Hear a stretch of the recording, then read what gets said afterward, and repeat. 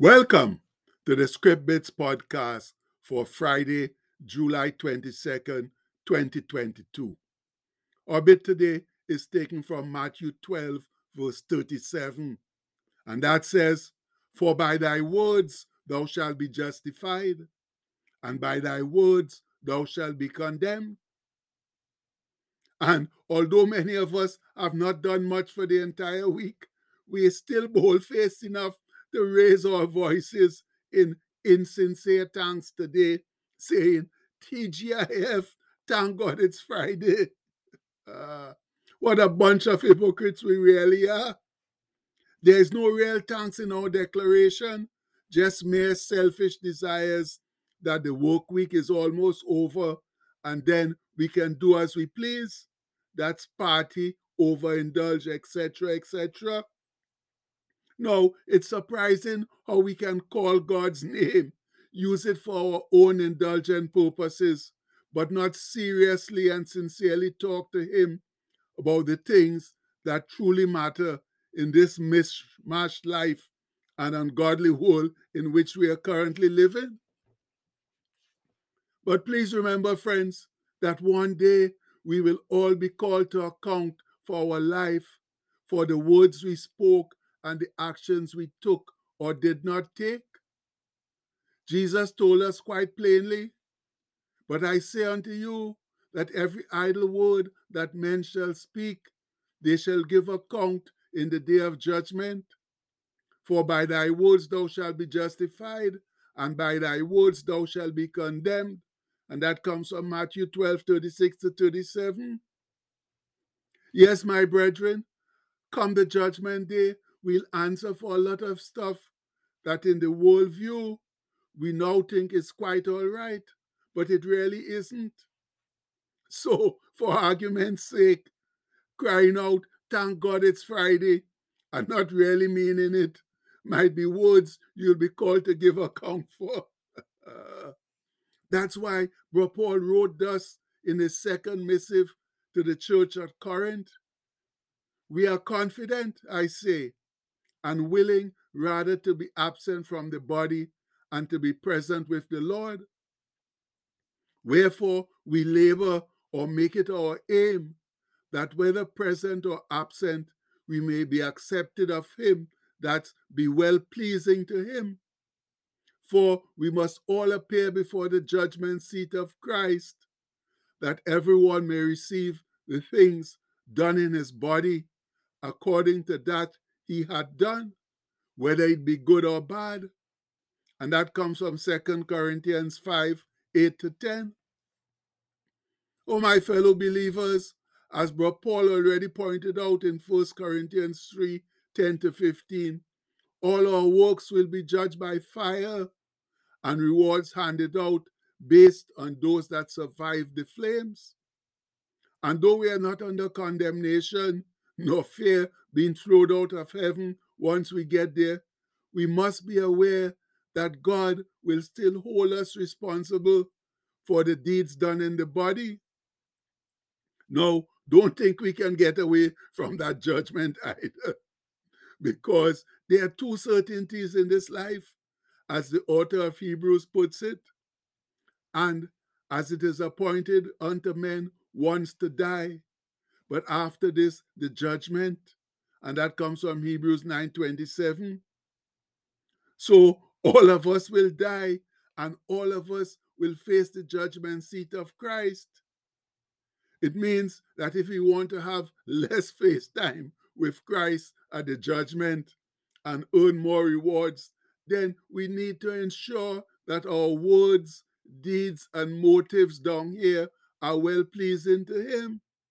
It's as simple as that. And remember, no one is going to answer for us now. Neither are we going to answer for anyone else. It will be just the individual and Christ. So please, let's stop concentrating and worrying about what others are saying and or doing, and just concentrate on what you are saying and doing. And I guess finally, I have to believe it. The best way to make us understand is by quoting Bro Paul's words from 1 Corinthians 3:10-15 about building our individual ministries and Christians being co-laborers. He says, according to the grace of God, which is given unto me as a wise master builder, I have laid the foundation, and another buildeth thereon. But let every man take heed how he buildeth thereupon. For other foundation can no man lay that is laid, which is Jesus Christ. Now, if any man build upon this foundation gold, silver, precious stones, wood, hay, stubble, that straw, every man's work shall be made manifest or become evident. For the day shall declare it, because it shall be revealed by fire, and the fire shall try or test every man's work of what sort it is. If any man's work abide or endures, which he had built thereupon, he shall receive a reward.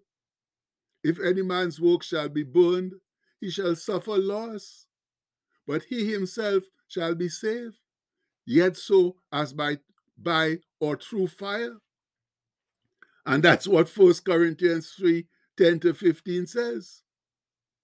Therefore, my brethren, it's imperative that we build our lives, our ministries, whatever we build, on the one true and solid foundation of Christ Jesus. Yes, Christ Jesus, the rock.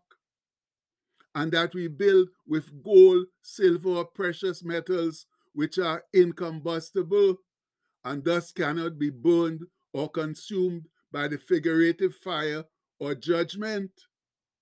However, if our buildings are constructed of cheap, combustible materials like wood, hay, stubble, or straw, they will obviously be consumed by the fire, and we will lose any rewards we might have expected, which are all a gift of God's grace anyhow. The good thing, though, is that we will not lose our salvation. But as the scholars point out, the stress in this entire passage is not on a person's relationship to Christ, but on service to Christ.